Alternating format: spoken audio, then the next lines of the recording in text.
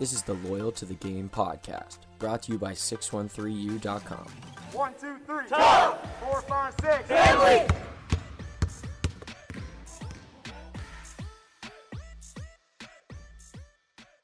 All right, it has been a while since the last Loyal to the Game podcast, but welcome back everyone to episode 9. I'm joined as always by Jaden and Caleb. We've got a lot to talk about. A lot has gone down in the world of 613 basketball, NBA basketball, and definitely Summer League basketball as well. So let's start here. I mean, we haven't seen each other, haven't talked in a while, at least on a recorded format. So what's new with you guys? Jay, what have you been up to? Oh, I've actually been helping Caleb out with his 613 stuff and a little bit at his camp. So really just diving into the local hoops and just gearing back up for basketball season, I guess, after the little break that we took. But yeah, basketball season's right around the corner, and I'm super pumped for it. Hey, you know what they say, basketball never stops. Caleb, how are you doing, man? Well, I'm pretty good. Last time I saw you guys in person, you saw what happened to me. I realized that my 35-year-old ankles are more like 7-year-old ankles. I got had a little injury there, so it's been tough to coach with that, but getting back to it. Miss my family though, as you guys know. I took a little break. My family is my wife and 2 daughters, Claire, Ava, and Nora, are still in Sault Ste. Marie, hanging out with or on the beach by the lake there. So it's been weird. It's kind of like I'm back and I'm like 21, 22 again, kind of living on my own of a bachelor life. So the house is messy. There's not a lot of food in the cupboards, but I'm surviving. A little bit better than I probably would have done back then. And of course, yeah, as you said, basketball never really stops. Been diving in even more with more youth hoops. I haven't been thinking much about the post-secondary, about our loyalist teams. I've been really focused on local hoops, and I've had the privilege of having you guys there to help me out with everything we're doing locally. So it's been a while. I missed doing these podcasts, but back ready for more. Yeah, bachelor living, frozen pizza 5 nights a week. I feel you. But you mentioned it there, and that's where we're going to start. We got a lot on the agenda today. We're going to talk local hoops. We're going to recap Summer League, give some thoughts about the Olympics and the basketball that took place there. And then we're going to dive into an analysis of the free agency and the free agent offseason that has happened in the NBA so far. But you mentioned it there, Caleb, so let's start with that. How are the 613 camps going? I know you were doing the Young Bucket Getters camp, and you also had that X-East camp as well. So talk about that a little bit. Well, yeah, this has been, certainly a unique summer with all the COVID protocols, and somehow, miraculously, we've had 3 different basketball camps with our 613 group. You guys were a part of our boys and girls camps that were in July. But this is the first year we tackled a youth camp. So for kids that aren't in high school yet. And honestly, the energy was amazing. And I feel like it's so important to kind of start them off on the right foot. And the main concept was just building that love for the game. We're trying to share our love for the game and getting them passionate about playing. And I put a lot of pressure on myself to start them off on the right foot, and I really want to make sure that our kids had a solid set of fundamentals that they can continue to build off of, which, if you guys recall of your young days of hooping, all you want to do is play games, right? And it's a fine line to try and keep it fun, but also cover the fundamentals. So I'm sure day one there were some kids that were thinking, we didn't quite play enough. But I'm pretty stubborn in that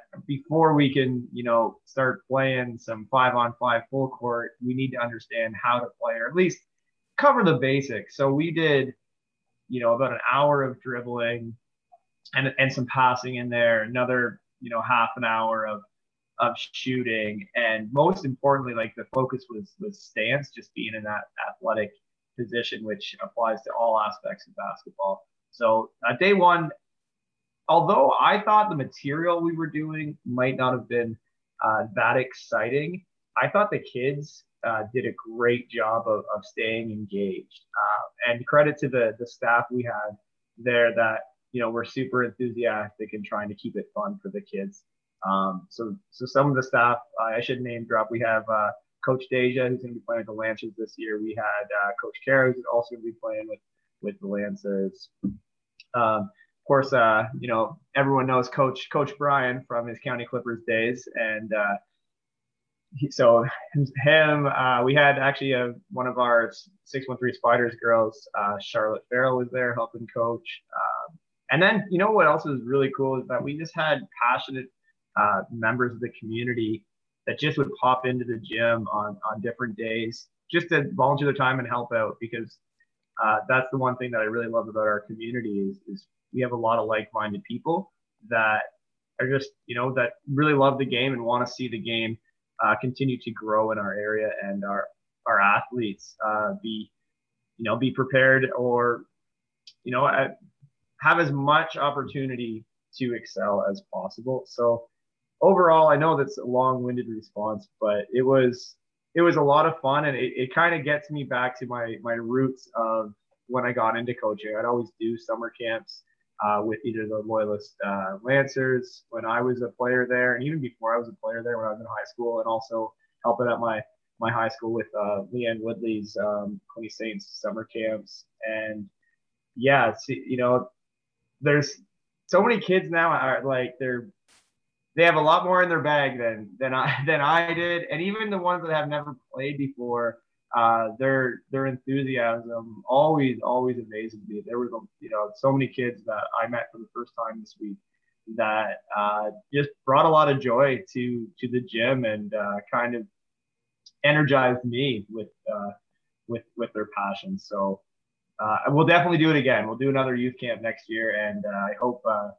we get all of these kids back and even more. But it was great. That's awesome to hear. And I certainly agree. Even the camp I was at with you like a month ago, I mean, the kids, like when they started listing off that they were going into grade 6, into grade 7, and like you said, the bag they had, I was shocked. So, I mean, the Bay of Quinte basketball seems to be in pretty good hands with these, the young guns going forward.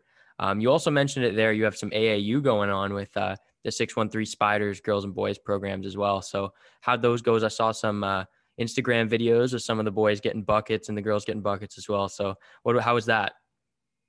Well, so credit to Tim Farrell and Kevin McGuire for basically doing the legwork for our 613 Spiders girls team. They found a tournament that we had a group of girls that were interested in going. So they basically did all the hard work, the behind the scenes stuff, and they just asked me to be a part of it and help them coach. But it was certainly a collaborative effort. So we took a group of it was a U16 group. So we had 5 girls that are going into grade 10 and 5 girls that are going into grade 11. And we went and played at the Hoop Queens tournament in Vaughan, the GTA Sportsplex, which is an amazing facility. I think there was 6 courts there, all full size. And going in, we knew, or we had a feeling that there was going to be some tough competition.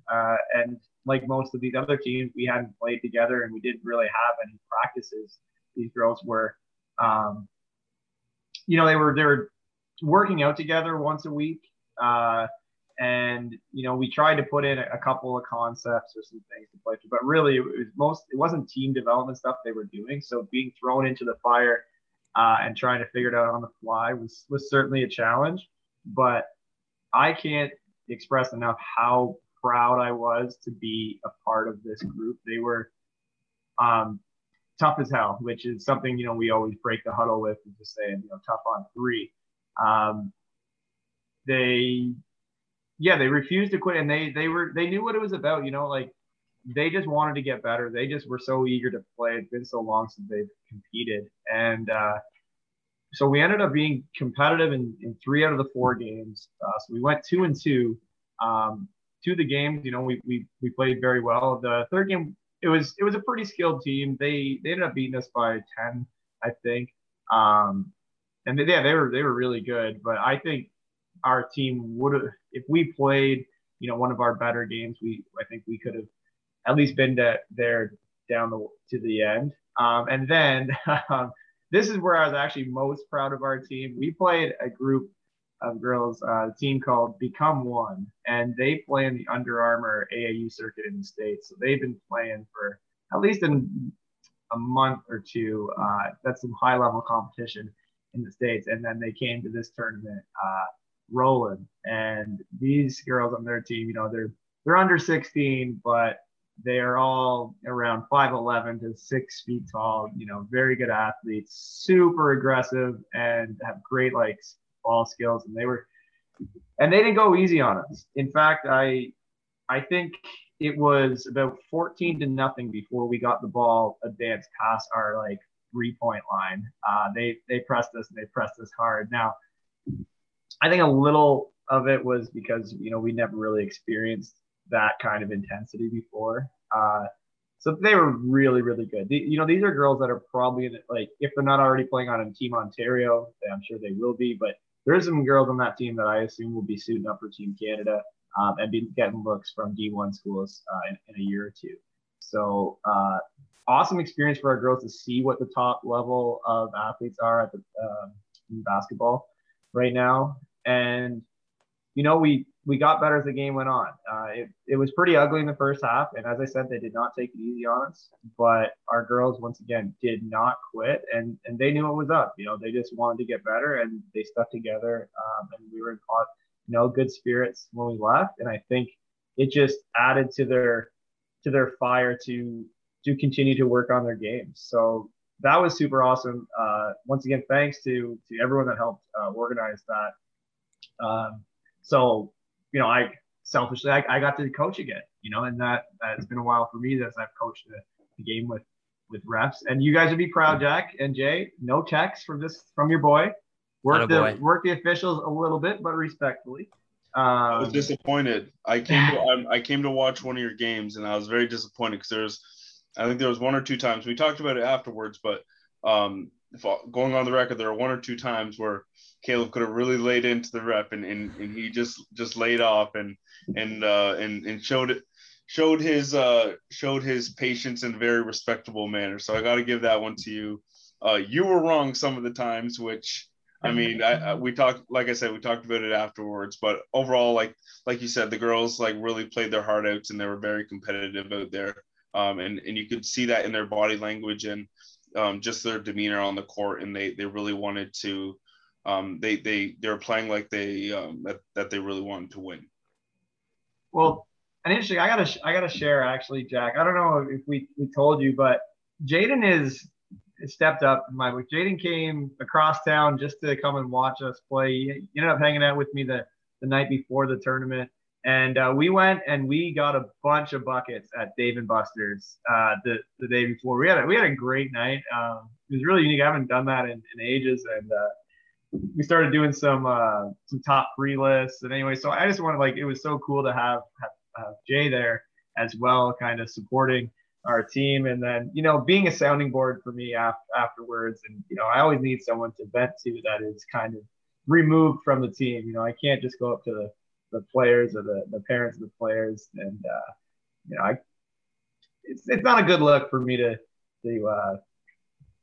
complain about the referees or whatever the circumstances are. Now I need someone that's kind of neutral. So, no, it's really great to have Jay there. And of course, all the parents and the family and the friends that came to support the girls was, it was almost like old times. So that was awesome.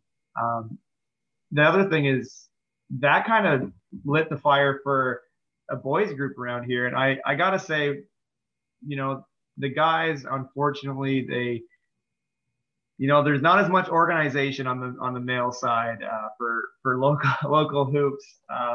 And I feel for them. But I think they saw the girls playing a tournament and they were just forget this. We got to find a tournament for us to play in. And, I always say, I got their back and I'll help them in whatever way I could. So a couple of guys that took the lead on setting up or registering for this tournament that was last weekend, I'll tell them this. So they know I didn't have a lot of faith that they would actually be able to get everything organized and arranged. So I told them, though, if they did and they wanted me to help out and coach, I would be there for them. So, of course, it's going down to like Wednesday. You know, we're supposed to play on the Friday, apparently. Wednesday night, I hadn't really heard anything. And I'm okay, like, and my ankle is killing me at that point. It's the day that I hurt the ankle. I'm like, this is probably isn't going to happen. And then, yeah, sure enough, like Wednesday at 10 p.m., they forwarded me the schedule. No, we're all good to go. Are you coming to coach? And I said, well, you know, I gave you guys my word. I'm in. The thing is, I couldn't drive. My foot was killing me. So I had to reach out to some of the guys from the Buckets and Beers League. And luckily, Davis Maskey stepped up and he decided to be assistant coach and also my chauffeur for the weekend. And we went and coached a group of guys, about 7 local guys. And then we picked up 2, I call them imports, 2 guys from Durham area, I guess. And we went in, and now, you know, the girls didn't have a lot of practice time or like systems or anything. The guys had even less. I don't think these guys have ever played 5-on-5 together before, other than maybe at the wellness center. A couple of them play on the same high school team, but there was, I think, of the 7 guys, I think we had 4 different high schools being represented, and then the 2 random guys that I had never met. So what a unique coaching experience. I will say I've never been in that with no systems, you know, no offense, no inbounds, no history of playing together, going into a tournament that I knew, you know, nothing really about. And in these, so this was at the playground in Durham, which is a new facility as well. Another 6 courts, but there's no barriers between the courts. So it is loud as heck. There's a lot going on. The refs can't even hear the score table when like the horn goes off. They're missing, like the refs are missing guys at a substitution table. They can't hear me call like my timeouts. It is a really unique experience to go into. And I'm not making excuses because, you know, even if I had my absolute best coaching experience, or brought my A game, you know, we certainly lost fair and square. But it was different. And once again, I was really happy with the guys, just their overall attitude. I think kind of like the girls, they just really wanted to go and play. They didn't really, you know, give a shit whether they were gonna, you know, have individual success or team success. They just wanted to go and get those reps. And our first 2 games were a little rough, but really we were in them at halftime. We were competing, and then fatigue and chemistry and a little disorganization, I think, came into play, and we ended up, you know, losing pretty handily those first 2 games. But then on Sunday, we had 2 more games scheduled. 2 of our 2 imports just didn't show up. So we were left with just the 7 local guys. And I think we got a lot of skill. Like, you know, each guy has a certain moves in their bag that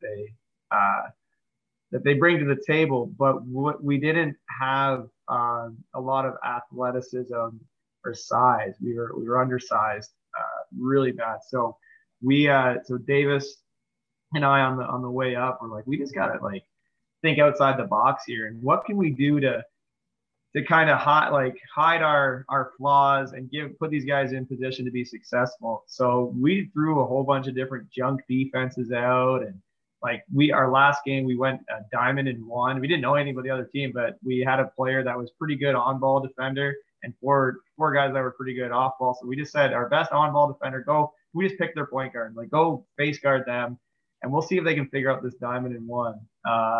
And sure enough, like they did not figure out our diamond and 1. We were hanging around all game, and then I think it was about 5 or 6 minutes left, and we were down.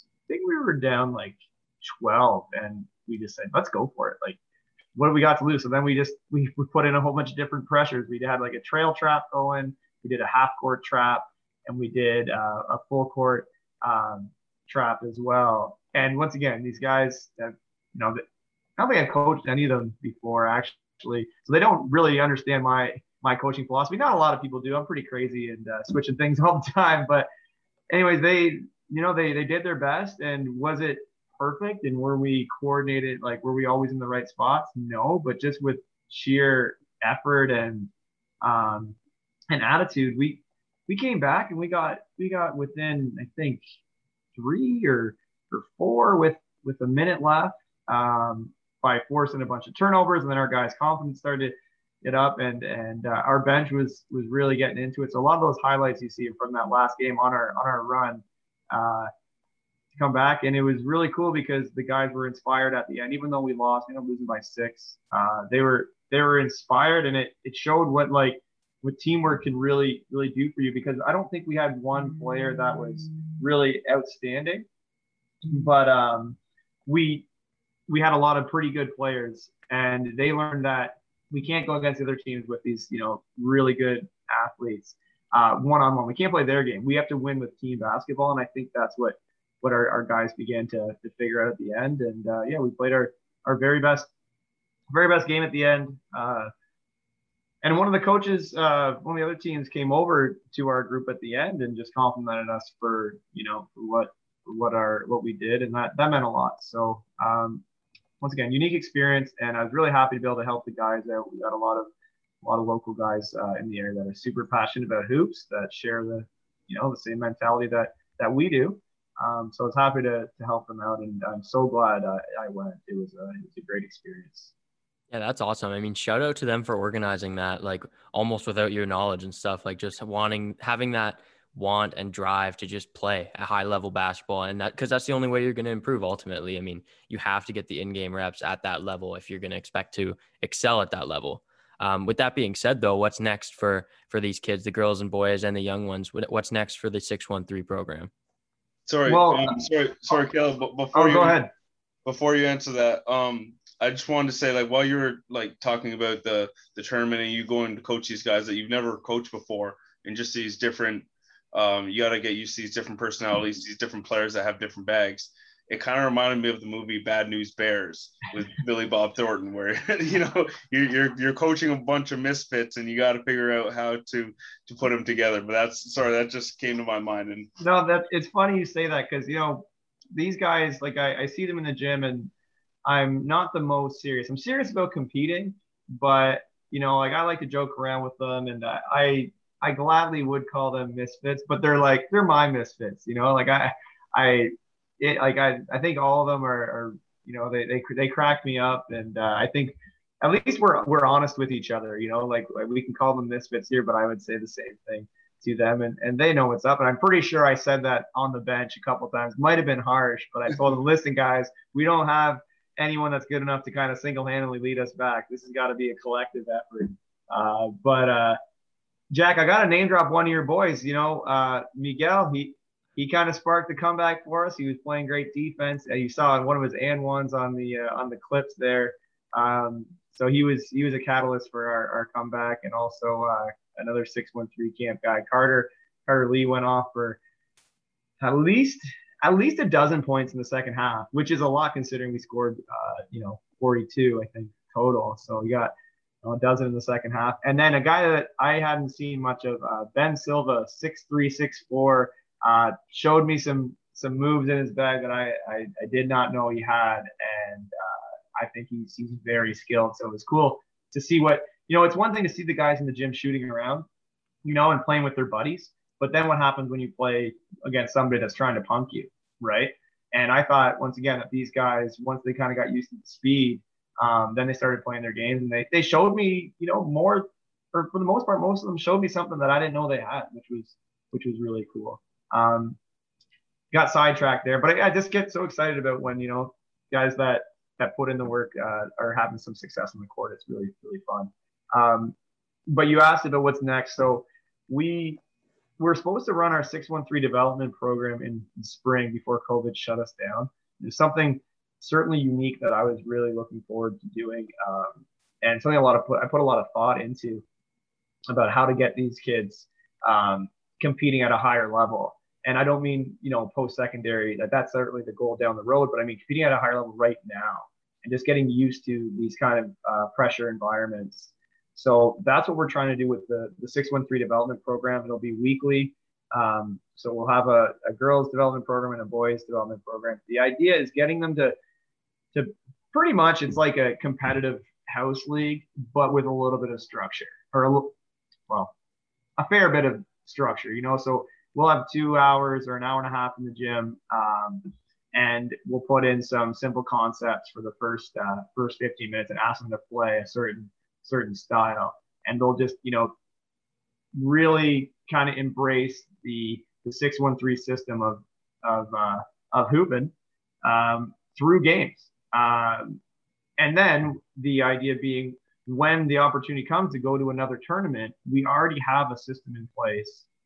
These guys have already played together. They're ready to go. So I know we have our AAU tournaments in the summer that we'd like to bring our Spiders teams to, but maybe there's something, over the holidays, maybe there's a fall. So maybe we can get them into like a couple of OBA tournaments as like a non-sanctioned team and just get them out to play, but with a little bit more chemistry. So that's super, super exciting. I just started adding some info about it on our website, 613u.com. I put out a couple ads to the groups on our Instagram account, and we're hoping to get about 20 to 30 would be amazing, but probably about around 20 players interested in competing on a weekly basis, and then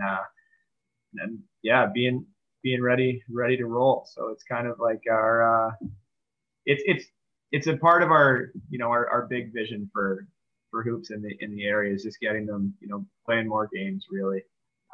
And I'm looking for a few more coaches to help out, because my coaching style may not be perfect for everybody. So more hands on deck would always help. So Jay and Jack, when you guys are ready, you can come through and teach them, Jack, maybe that awesome defense that you got, and Jay, maybe some of that back to the basket, little post passing game that you were showing the other day. No, these kids are certainly extremely lucky to have this opportunity to play in the summer and throughout the school year. They're really lucky to have you, Caleb, as putting yourself out there and putting yourself in a position to help them succeed even further. So shout out to you, and shout out to the kids for being willing players and willing to compete at the highest level they can. So that basically wraps up our local hoops section of the pod today. Now we're going to jump into a little bit more of the pro circuit, a little bit of NBA Summer League action that just went down this last month. We saw the Sacramento Kings capture the Summer League crown over the Boston Celtics, with Sacramento becoming the only team ever with multiple Summer League victories. So I guess that's something to shout them out for. We're just going to take a short break due to Zoom limitations, and we'll be right back to jump right into the Summer League.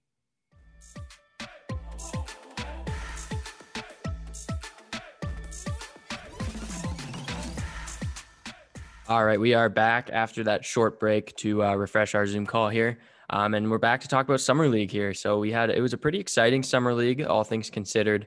We saw some veterans actually play in it. We saw Kenneth Farid, Michael Beasley actually get some time in the Summer League. And then we also got to see, of course, the rookies and sophomores and the young players do their thing. The young players looked quite good, if I do say so myself. I thought they looked like a promising young cast of rookies and sophomores. So I'll start with Jay. What was your biggest takeaway from Summer League? Well, I have two, but for right now, I guess I will stick with the Atlanta Hawks, two major draft picks in this year's draft, and that's Sharife Cooper and Jalen Johnson. They were both on fire, and they were lighting up Summer League like crazy. And I have the stats here. So Sharife Cooper was averaged 20 points a game for the Atlanta Hawks. Now, if you slide him into the Hawks lineup right now, I think that he would fit perfectly, and I think that he would look great coming off the bench for the young Atlanta Hawks squad. I think if him and Jalen Johnson both come off the bench, I think that would not only sell a lot of tickets, but that would win them a lot of games as well. I think that their style of play and the way that they're hustling after every ball, they can shoot the lights out. I think that they both perfectly fit the Hawks style of play, and they both have the body stature of an NBA player. Now they will get stronger over time, like all players do. But for right now, I think that they can both make this Hawks roster and really excel at their positions. Yeah, definitely. I mean, watch out for the Hawks. I mean, they had a surprise season making the Eastern Conference Finals. And with these two guys adding to their bench with Reddish and Lou Will returning, I know he's a little old, but what a veteran to lead these guards. Like, I mean, the Hawks are going to be a team to watch out for going forward for sure. Caleb, I'll throw it to you now. What was your biggest takeaway?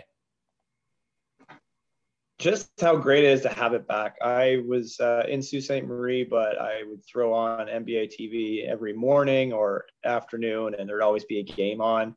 And the guys that I remember from either last year, the year before, that had some run in the tournament, or just, we're playing overseas and we're back trying out, something's on the line. I know the star players that are drafted, top 10, a lot of teams kind of where, they're like, they put the clamps on them after a few games and shut them down because they want to handle with care and don't want them getting hurt because they know they're going to make the roster. But there's maybe 2 extra roster spots that are up for grabs per team, maybe.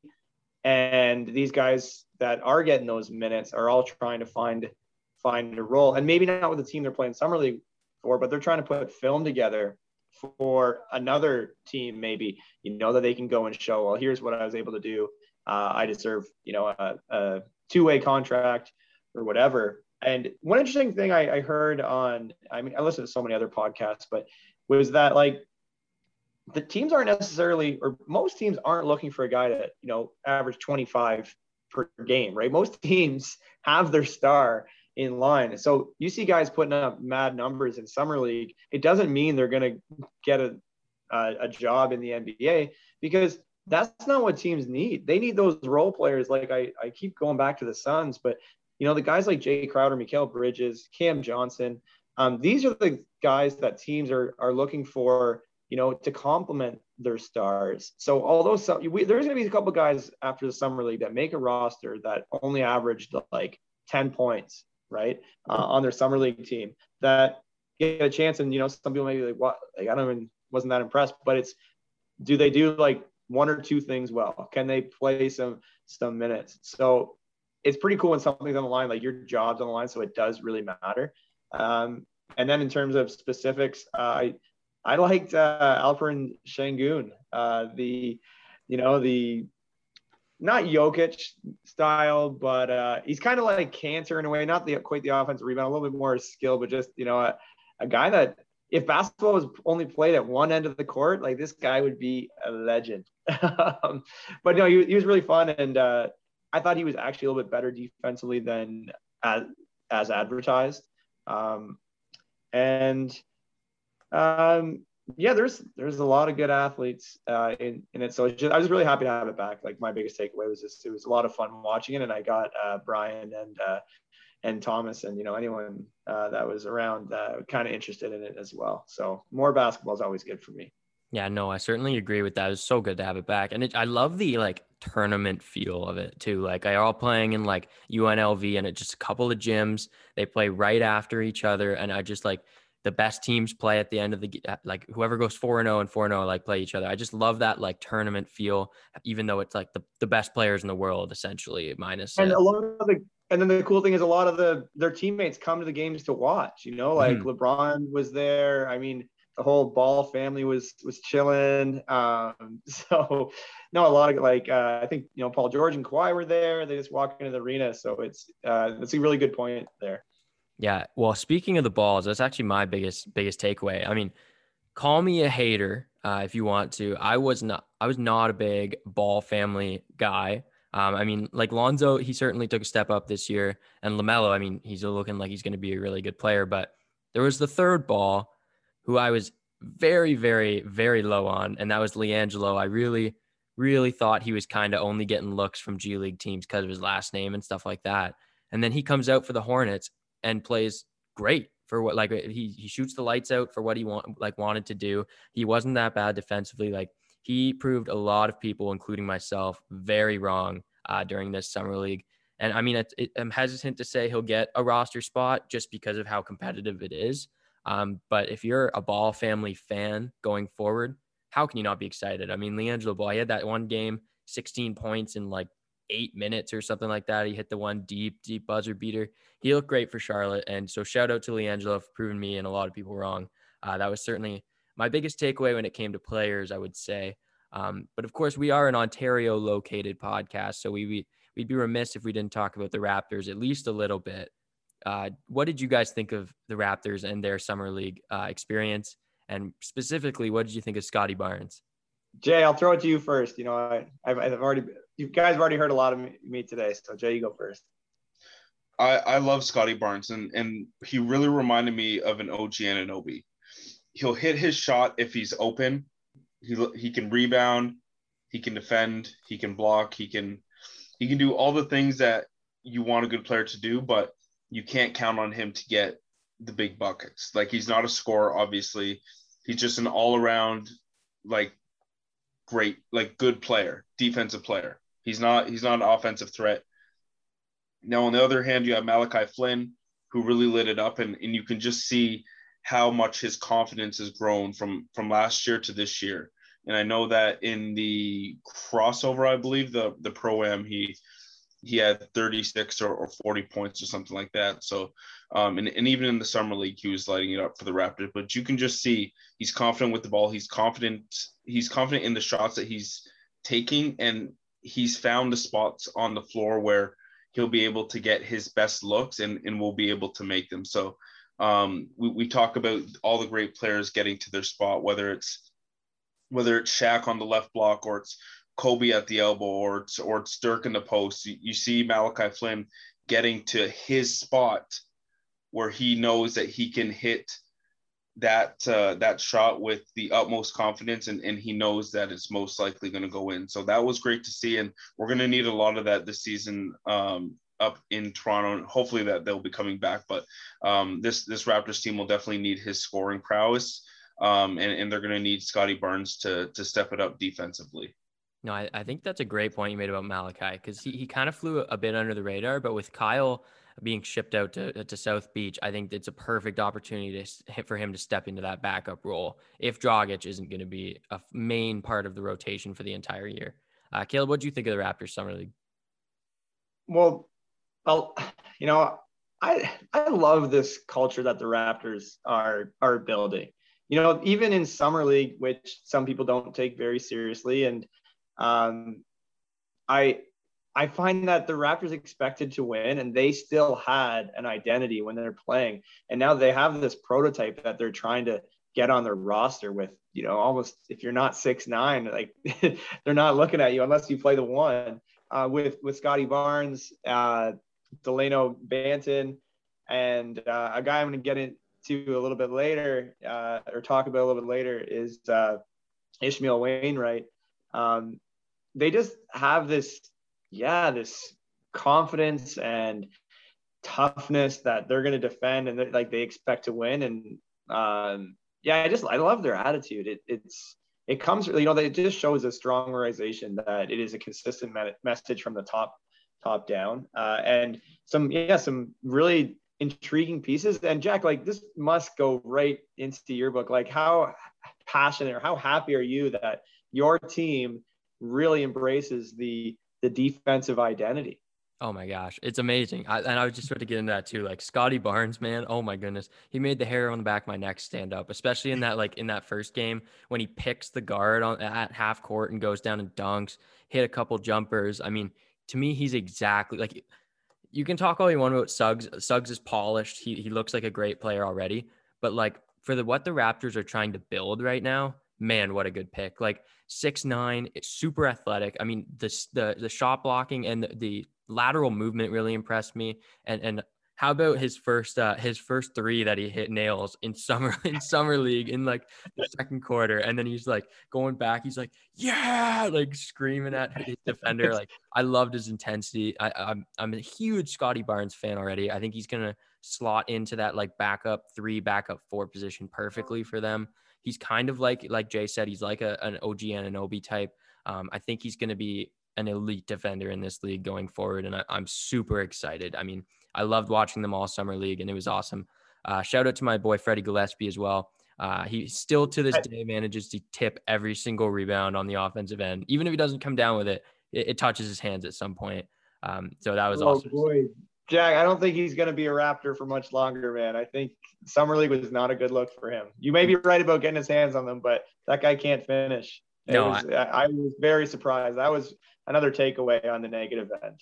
Yeah, no, I mean, I agree. I'm kind of getting my a eulogy out here with the shout out to Freddie Gillespie, because I think he'll end up hopefully on a roster in the NBA on one of these like teams that is really thin at the 5 position, maybe as a third stringer or something like that. But I mean, I loved him last year, and he didn't look the best in summer league, but I mean, going forward, I think he's going to be an NBA player. But that kind of wraps up my thoughts on summer league. Do you guys have any last things you wanted to add in there, or? All right. Well, with that, let's move into another kind of tournament style basketball that was going on. And that's, of course, the Tokyo 2020 Olympics that took place over the last month and a bit. We saw the Olympic basketball podiums. They were filled in by the states winning gold for men and women, Japan getting the silver for the women's, and then the French getting the bronze. France also medaled with the silver in the men's. And then I'm totally blanking on who got the bronze in the men's division as well right now. But it was awesome to watch the Olympics. What were your guys' biggest takeaways from the beginning of the Olympics versus the end? That the U.S. team still has a bunch of guys. Like they weren't when it comes to winning time, you take the best player on the floor, and that's Kevin Durant. He's not going to let them lose. And then also like Levine and Booker playing some defense was interesting. And I think actually at least the most recent memory from me, or like the biggest takeaway I had when it ended, was how awesome Drew Holiday is. Like, man, that guy is good at like international basketball. I know he had a rough finals, but he also did, like, I just don't think we really appreciate some of the little things that go into winning enough, like at the NBA level, because he obviously gave, Chris Paul fits when the Bucks were playing the Suns. And I think when it comes to winning time in the international game, the Olympics, Drew Holiday's out there making plays, and man, that guy is good. That's what I would love to have him as a point guard. Jack, I don't want to get too excited, but could you imagine he is on the Raptors? Holy perfect smokes. Fit. Perfect fit. Like genuinely probably the perfect fit for the entire league. So on the men's side, yeah, I just one thing I want to say is like Fournier's lack of composure in the gold medal game. He picked up like an on-sporting in a very key time, it shows that once again, although these are superstar athletes, big money getters, they're still human, and sometimes the stage can get the best of them. So that was interesting, and in a weird way, like I'm sorry for Fournier, but like it kind of made me feel a little bit better that like, yeah, these guys aren't perfect. They still are human. And on the women's side, I think the main thing, and I'm bitter, I guess, just a missed opportunity for our women's team to medal. Same with the men's. I just don't know if we have the right style of play that's conducive to winning. I think we tried too hard to kind of be the I guess, North American or United States style of international basketball, where not every team can match USA's athleticism. I think we're pretty close, but I think there's a different method to go about it. And it was tough to see the women's team, go down a little bit early with just a poor performance overall. I think it's on all of us. Everyone that lives in Canada, we got to be better. Yeah, and sorry, Jay, I'm just going to blur it in before you give your takeaways. It was the Australians who got the bronze in the men's division. I'm so sorry for forgetting the Boomers getting their first ever Olympic medal in basketball. So won't happen again. Shout out to Australia. Sorry, now you can go ahead, Jay. Well, that's actually the game that I kind of wanted to talk about is Australia versus Slovenia, and how Luka Doncic does not medal at his first Olympics. But Luka seems like the kind of player that is going to be back, and he's going to win medals for Slovenia in the future. And I don't know if that's a hot take, a cold take. I don't know what kind of take that is. I just know that Luka Doncic is going to not only medal, but I think one day in the near future, he's going to win gold for Slovenia. I think that he's that good, and he can take over games, tournaments, Olympics, whatever. He can take over anything that he wants to. He's that good. He's the next big thing in the Olympics. And he averaged 28 and 10 over the group stage, which led any other player in the tournament. He really put the team on his back. And I think that he's going to be like a Carmelo Anthony is to USA. Luke is going to be to Slovenia. No, I don't think that's a hot take at all, Jay. I mean, obviously I'm a big Luka fan, but what a player, man. And like you said, he takes over games. And like in the first game, we saw that with the 40+ point performance, but then he also took over the games without scoring too much. Like he was able to set up his teammates against teams who on paper might've been more talented in terms of NBA talent and elite pro talent. And he was able to set up these guys and just to get easy buckets all game. He got triple doubles. I mean, he rebounded it so well, and he was able to win these games for a team that supposedly was undermanned talent-wise by just doing everything on the floor. It was honestly, to me, it was reminiscent of like playoff LeBron when LeBron was a little bit younger. Like he didn't need to score every single possession to make a massive impact on the offensive end. And he was great defensively as well. I mean, he got a lot of big steals, clutch defensive plays. I mean, just what a player, what a future this guy has internationally and domestically in the NBA as well. I got it super easy. Oh, go ahead. Oh. I got to push back a little bit. Like, look, I think Luka is the best player in the world, especially offensively, or if he's not there, he's going to be there. Like he's the guy. But watching him, I guess nobody's ever perfect. It's kind of my theme, I guess, for today, but gosh, he gets so worked up with the referees. He's already doing everything offensively, defensively. So by the fourth quarter, he's putting so much energy into these calls that the referees are or are not making. That's not a good look. And I get it. He's young, he's fiery, he's competitive, he wants to win. But it's the issues I had with LeBron, and as an Iverson guy, it was the same thing. Like, man, so many people are looking up to you. Like, you got to kind of try and hold your emotions in check a little bit more. And refs are human too. If you're annoying the hell out of them all game, well, you know what? They may not give you that call at the end. So I hope, I don't know if it's the NBA or if it's just he's always been the best and he's used to getting, fair treatment or better treatment from the officials.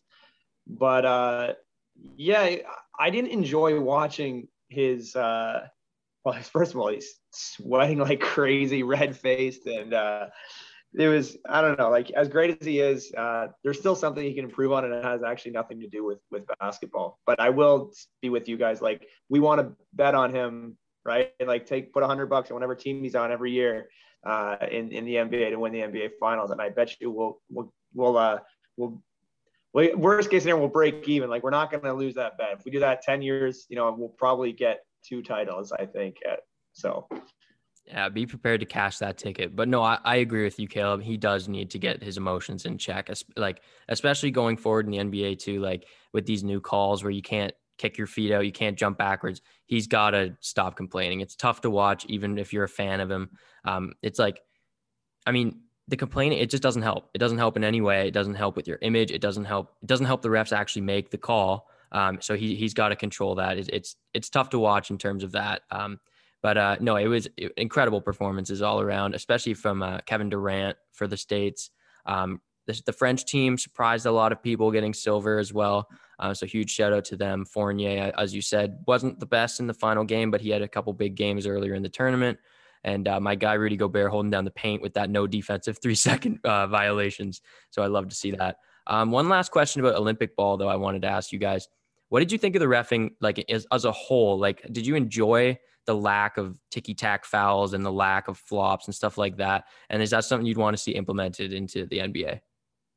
Loved it. Absolutely loved it. And the flow of the game is so much easier to watch. Like, the NBA has to look at this and say, the product is so much better. Now, it's going to be really hard to do that without the, 20 timeouts per half that the NBA takes for, they need to make their money. But, oh my gosh, watching FIBA basketball, the games are done in 2 hours. It's amazing. And the refs don't take any shit. They just look, these guys from the NBA look at the refs like, oh, I get that call in the league. And they're like, well, yeah, we're not in the league right now. That's soft. So I loved it. Jay, what do you think? Totally agree. Took the words right out of my mouth. It was a lot faster. The flow was a lot smoother. Overall, like you said, better product, less bitching and arguing. It was just straight basketball. If it was a clear foul, it was called a foul. If it wasn't, then it wasn't. And it was like you said, I think that a lot of people would love to see this implemented into the league, because one of the biggest thing that goes against the NBA is that they're full of drama queens and divas and all this stuff.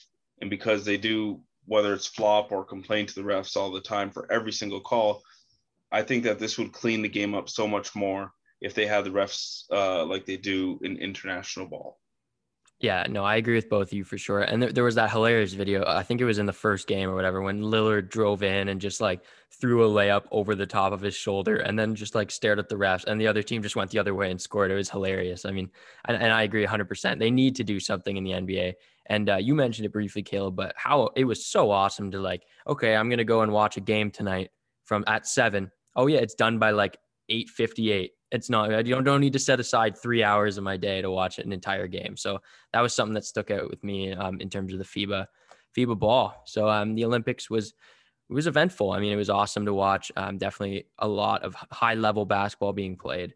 And with that, let's move into free agency and the NBA offseason, a really huge talking point that we wanted to get to. It's been a little bit since most of the roster moves have been made. So we've had time to digest it and figure out which signings we like the most, which signings we dislike, and which teams we think will be better off after free agency started.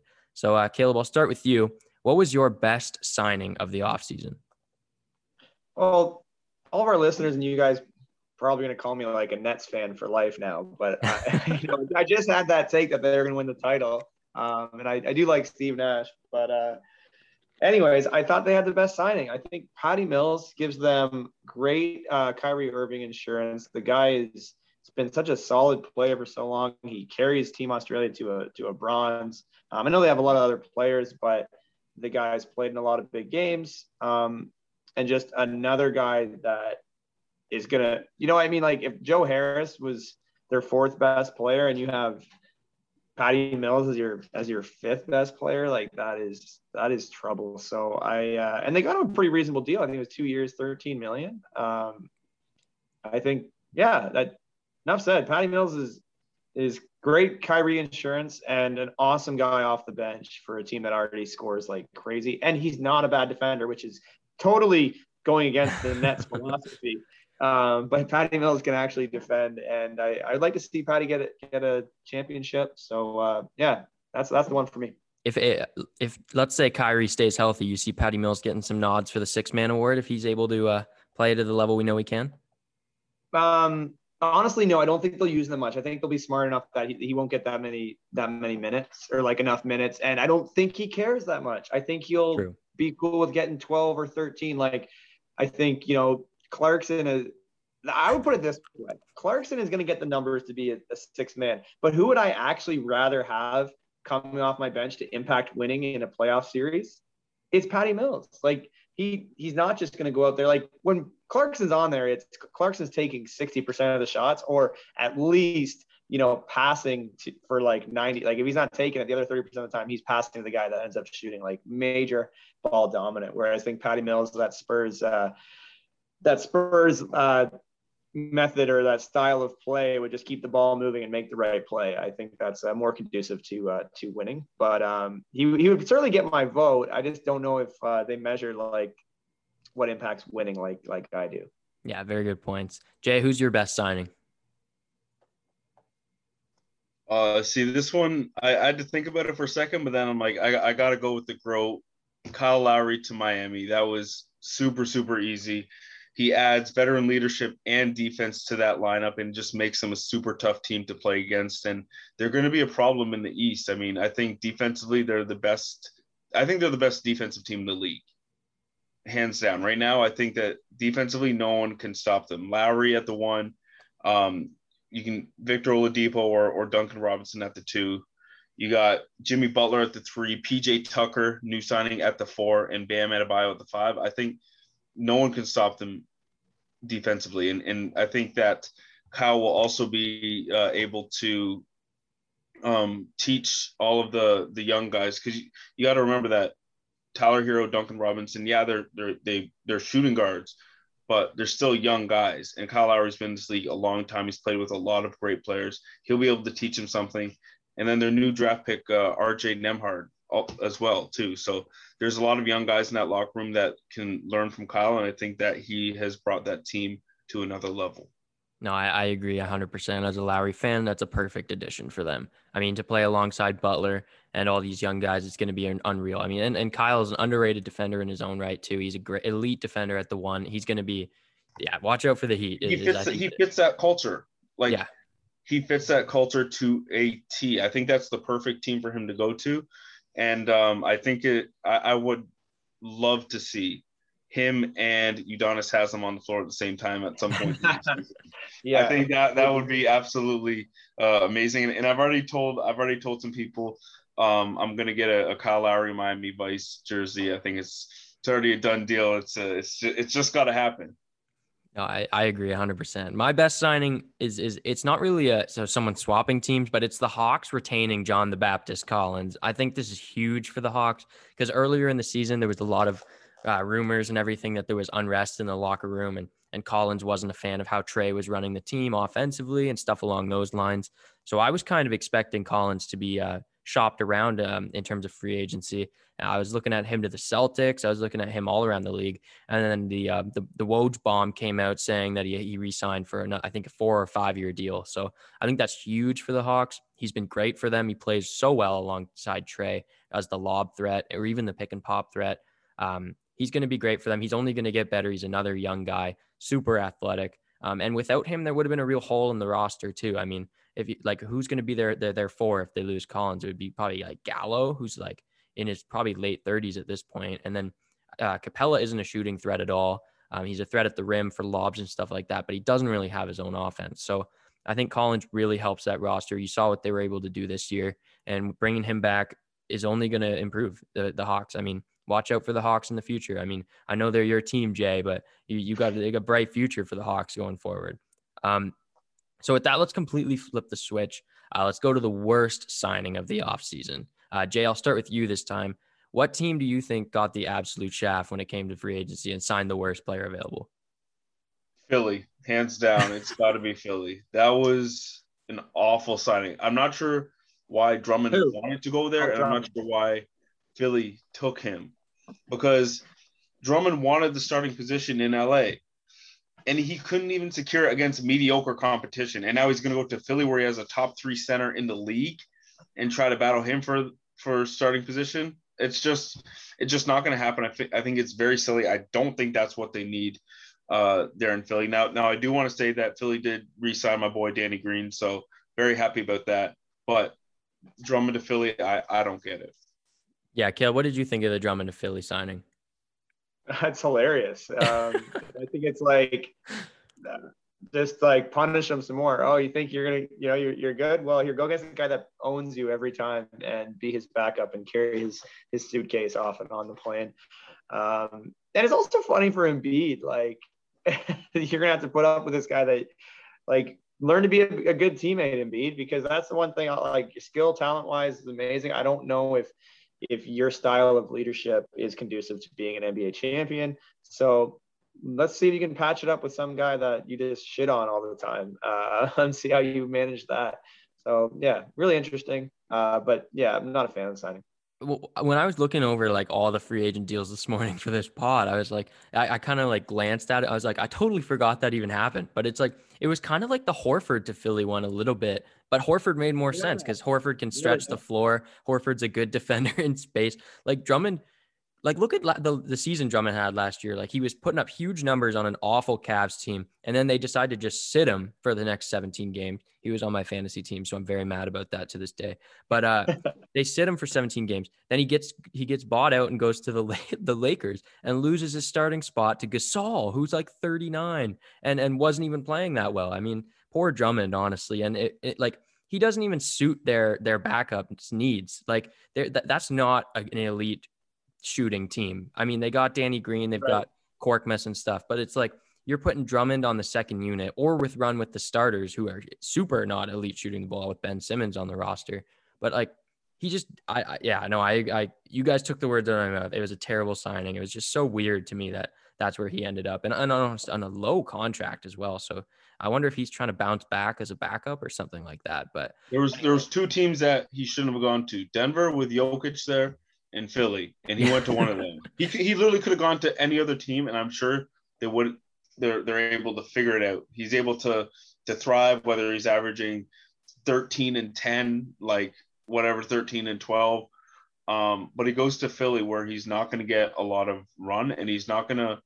I don't think he's going to thrive because just like LA, Philly is a tough crowd to play in front of. They are a tough fan base, and they will get on your ass if you aren't doing well. Like, and they're known for that. So I hope he does well. I pray that he does well, but I just don't think he will. I don't think that it's the right fit for him. Maybe we're just crazy and Daryl Morey's going to do Twin Towers, Embiid and Drummond, and they're going to be just the best low post team in the NBA history, but can't see that happening. So we're going to take another short break, get this Zoom call refreshed so we get another 40 minutes of awesome content, and we will be right back.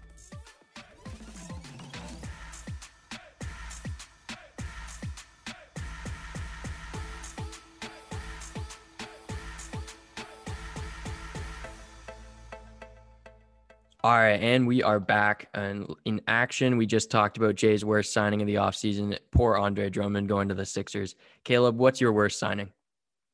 Okay, so one just worst player, kind of like Drummond, is Hassan Whiteside. I don't know why that guy's still in the league. He's terrible. He went to the Jazz. Like, he's there to, play 2 minutes and get 4 fouls and miss 4 shots. Anyways, that sucks. But, like, one that actually kind of matters that's surprising is Ricky Rubio going to Cleveland. Just does not fit with their timeline, kind of like Dragic and the Raptors. But I think they'll be moving him again, or Sexton or Garland. They must. I don't know how it fits. And he's still pretty good. His poor guy's been moved around so many times. So Whiteside, I think anyone that signs him, like, you can do better. But Rubio, and just like kind of a surprise, I'm not sure what they're doing there. No, I agree. Whiteside, he's just a waste of a roster spot at this point, in my opinion. I like Whiteside, man. I like him. I was a big fan of him in Miami, yeah, because he got like those 3 block triple doubles, and then it's like that's why he gets signed like to this day. But no, he has the shot blocking ability. He just can't like put it all together. But my worst signing is a hot take, to be honest, and I think it's Chris Paul getting a 4-year, $30 million deal with the Suns. I mean, so hear me out first before you instantly condemn my take. But so Chris Paul, he was fantastic this year. Obviously, the Suns were amazing. They got to the finals. He was, in my opinion, their best player, not Booker. But look at this contract structure. He's getting $30 million a year. He's getting like as much as these guys who are still at the absolute top of their game, like KD, like James Harden. Like, he's getting that sort of money until he's 40 years old. His last year of the deal, he'll be 40 years old, getting paid $30 million a year, which is 30% of the salary cap in the NBA right now. I know it's not a hard cap, but even still, you got a 40-year-old point guard who has had troubles with injuries in the past, in this year's playoffs and in like 5 playoffs in a row, like in the 2010s. And he's going to be 40 years old, and he's going to be taking up 30% of your cap, when all these great role players, like you mentioned earlier, Caleb, like Mikal Bridges, not Jay Crowder because he's old, but like Cam Johnson, like these young guys who are going to be coming into contract years, and the Suns are obviously going to want to retain them. They're obviously going to want to retain Booker and Ayton, who are going to be deserving of huge contracts as well. And I think this contract just doesn't screw them over, but it's going to make it a lot harder for the Suns to retain these young role players and attract role players who are looking for a decent contract with Chris Paul taking up so much of the cap. And I mean, we'll see how he continues to play at such an advanced age. No offense, Caleb. I know you're around the same age. But is there a player option? I believe maybe on the 4th year, but I'm not 100% sure. If there is a player option, I mean, I would take it if I was him when I'm 40. Yeah.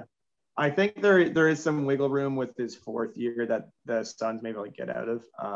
But yeah, that's a lot of money for, once again, he already was against all odds this year with his performance. So yeah. And last year as well with OKC. I mean, he overachieved, well, air quotes overachieved, because he was still just as good. But I just think this is a contract that the Suns might not look back on fondly in a few years, especially when he's 40 years old. But so now we're going to move into the best low-key signing of the offseason. So a player that might not jump out at you as a big name free agent, but someone who's the perfect fit for the team that got them and is definitely going to help them improve this season. Caleb, I'll start with you this time. Who's your best low-key signing? Oh, love this guy. The more I read about him, the more I see him. Ishmael Wainwright, the Raptors got him from some league in Germany, I believe. Really interesting guy. Played for Baylor. He's only 6'5", but he looks like he's 270 out there. The guy is massive. But what stands out to me is he can defend. He plays smart.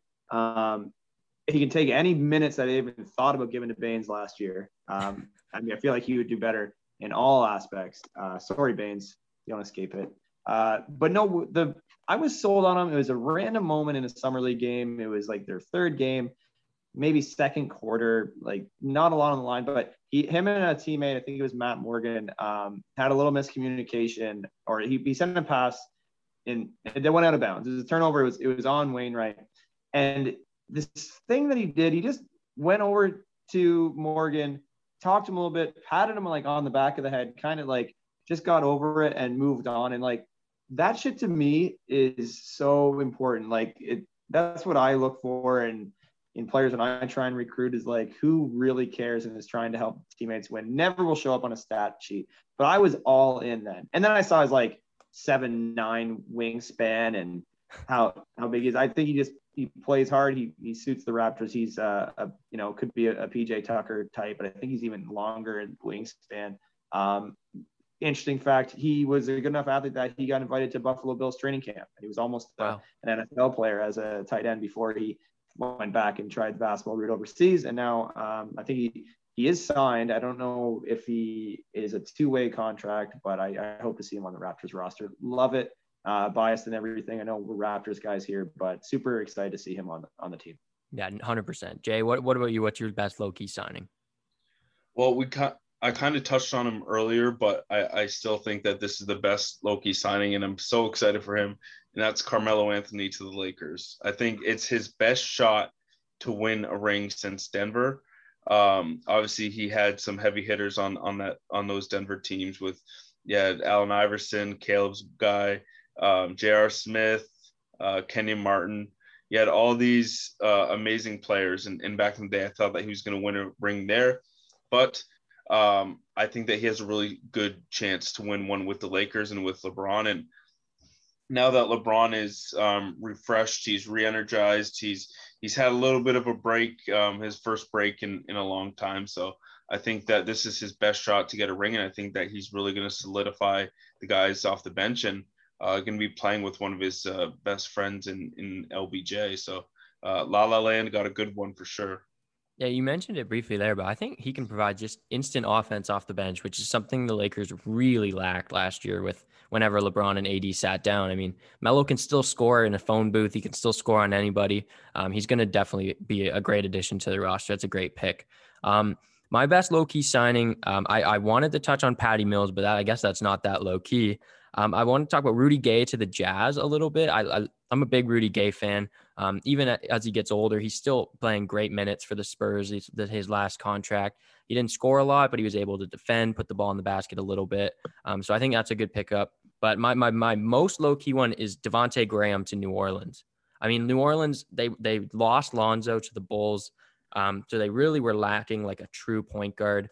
And Devontae Graham, he had a little bit of an off year last year after a breakout year the year before for Charlotte. But I think he's going to be a great pickup for this team. as he ages, I think his efficiency will go up, turnovers will go down once his experience gets a little bit higher. And then he's also a great shooter. So he's going to stretch the floor for a team that really needs spacing with their best player in Zion Williamson being just a monster in the paint and not really being that much of an outside threat. So I think him with the Zion pick and roll will definitely be an elite option for the Pelicans going forward. And I think he'll be good alongside young guys like Nickeil Alexander-Walker as well, and even Brandon Ingram too. I mean, both guys can shoot the lights out. He should be able to find JV down low pretty consistently. He's a good passer as well. So I definitely think Devontae Graham is the best low-key signing from this offseason because he wasn't a guy that was really talked about too much because he had that down year when he was moved to the bench behind LaMelo. But the year before, he was averaging 18 points a game. So he's someone who can score, someone who can definitely shoot the long ball. So shout out to Devontae Graham. And finally, the last bit we're going to talk about in terms of free agency is which team had the best offseason and is looking to improve the most in this next year. Jay, we'll start with you. Which team had the best offseason in your opinion? Oh, that's tough because I think the Hawks had the best draft. I think they got the two best players and that have shown up so far. But for the best signings, I'd say either the Heat or the Knicks. I believe the Knicks signed a lot of their top players. I think they signed Derrick Rose. They signed Julius Randle. I believe they signed Kemba, Evan Fournier. They've signed a lot of solid Noel guys. Too. Nerlens, yeah. Oh, he's suing Rich Paul. So I don't know how I feel about that. But hey, man, get your bag. But yeah, I think that the Knicks. This was a great year for them to get all of their top guys signed to make another run. In the Eastern Conference and in the whole league this upcoming season. I still think that they're going to get beat by my Hawks once again because the fans at MSG are straight trash. But yeah, I think that they had one of the best off seasons that they've had in a while.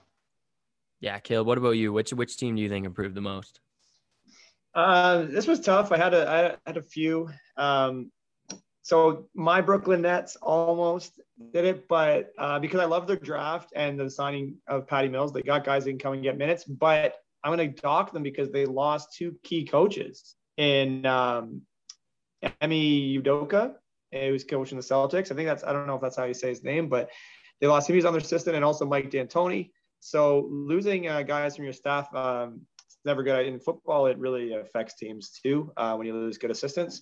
So they had a really good offseason though, but I think that dings them. So I'm going to go with consistency and kind of like the Knicks, the Bucks got all their key guys back and they're going to get DiVincenzo back. They got a little taste of success. They drafted a guy in the second round, Sandro Mamishkavili, who is a very intriguing 6'10" guy that can shoot and handle a little bit. So I'm going to go with the Bucks. They're the NBA champs and they didn't get any worse. In fact, I think they're going to be even stronger next year. So it's them. Honorable mention to the Raptors because I love what they're doing with the defense. And also for excitement portion, Charlotte Hornets got athletes and youth. And if you guys want a fun up-and-coming team, the Hornets are that. And the best colors in the league, I think. They got a looker in Kelly Oubre in the offseason as well. So major points for that. Dreaming. No, I do agree with you, Caleb, about Jay, about the Knicks. I think the Knicks had a great offseason. And obviously I'm biased, but I got to go with the Raptors, to be honest. I mean, you look at the 4th overall pick in Scotty Barnes. I talked about it earlier. I gave him a glowing review. I stand by it. They got a bunch of other good guys like your boy Wainwright, Caleb. They got Malachi's coming into his own. And then they also, people forget that they got Precious Achiuwa and Goran Dragic. I mean, I'm mad at Dragic for the comments on the Slovenian website that he made, but I mean, if he is going to play for them, he's a great player. He's still an elite, he's still a borderline elite point guard in the NBA at this point, despite his age. He's going to be great trade bait probably at the deadline for them. And Achiuwa looked great in the summer league. He does look amazing. He looked awesome offensively and defensively, and that's exactly what they needed. They needed a backup 5 to back up Khem Birch, or even bump Khem Birch to the bench, and because Boucher is going to be at the 4, in my opinion. So I think Achiuwa was a huge pickup for them, and to get something out of Kyle Lowry when Lowry was not going to end up on your roster the next year is huge. Sign and trades are awesome. Especially as a Raptors fan who didn't want to see Kyle go. It is much, much better than seeing him go for free. So I got to go with the Raptors. Also, Pascal Siakam too, man. Pascal, yeah. I think Pascal's going to have a big year this year. I don't know why. I just think that after last year's disappointment, I think that he's going to have a big comeback year. Yeah, he heard those trade rumors. He's like, I better perform. He's like, I'm not going to Sacramento. Lucky him. Also want to give a shout out. You said it too, Jay, but the Heat are going to be just absolutely animals on defense. And then also the Bulls. I'm not a big Lonzo fan, but he's a decent starting point guard in the league right now. And they add DeMar DeRozan next to an elite scorer in Zach LaVine. And they managed to get, I know this wasn't during the offseason, but they managed to get Nikola Vucevic last year as well, who is a great center. I mean, he might not fit the new NBA style, but he can score down low. He can shoot the ball really well for a 7-footer, and he's huge. I mean, he's a good rebounder. I think the Bulls will definitely be a playoff team this year, but I think they had a good offseason as well. So just to wrap up here, where do you guys have the Raptors finishing next season? Jay, go. I think that they're just going to miss the playoffs. I think they're going to be in the maybe the 10th or 11th spot. Hey man, I'm as big as Raptors fan as anyone, but just the amount of teams that got better in the East and how little that the Raptors have right now in a guy that I know that you just spoke highly of him, Goran Dragic, but if he doesn't want to be there, then he's not going to put his all into the season. But that's just my opinion. I just think that the East is monster right now, and I think it's going to be tough for them to make a playoff. Maybe a play-in game, but I don't think that they'll make the playoffs this year. Caleb, where do the Raptors finish? Ooh, Jay, they're making it. They're going to be the 7th seed. So it's going to be Bucks and Nets 1 and 2. Some combo of the Hawks, Heat, Sixers, the next 5, and then it's going to be them and the Knicks and no love for the Pacers. The Bulls and Pacers, I was going to say. Oh. And even the Hornets are all in there, but I think like the Raptors still have winning pedigree. Like they competed their asses off last year in tough circumstances. I think they're better than the Knicks still. So yeah, I think 7 is the goal. I agree, Caleb. I had them at 7 as well when I saw that question. I think they're going to get there. Well, first of all, if they stay healthy and if they're playing in Canada, which was actually confirmed a few days ago, they will be playing in Toronto, which is huge for them. But I think they make it just on sheer grit and defense alone. Pascal Siakam to me isn't a first option in the NBA just yet in terms of scoring. I mean, we'll see what happens this year. To me, it really rides on if Freddie can average around 20 a game consistently every night as the main guard focal point of the other team's defense. And then if they actually are able to defend like we are predicting they can, if they can defend like we think they can, they're going to get huge stops. They're going to be unreal on the defensive end, and that's how they're going to get there. They're going to make teams work for every single basket. I think they're going to be in a lot of 95-90 games, and I'm quite okay with that. I think they're going to end up as the 7th seed as well. I think there is a lot of talent in the East right now, but Toronto, they have the talent as well, and they've been there before, like you said, Caleb. They have that winning pedigree. They know how to do it, and they're going to be hungry after such a crappy season last year. There's no way they're going to settle to be a borderline playoff team, in my opinion, for sure. Yeah, agree. 100% agree. But with that, we're going to wrap up this episode of the Loyal to the Game podcast. It's been a pleasure to be back after a little bit of a hiatus. So on behalf of Caleb and Jay, we want to say thank you so much for listening. This has been episode 9. Everyone go out there and buy a Kyle Lowry Miami jersey. Support K-Low, even though he isn't on the Raptors anymore. But thanks for listening. Everyone take care and have a great day.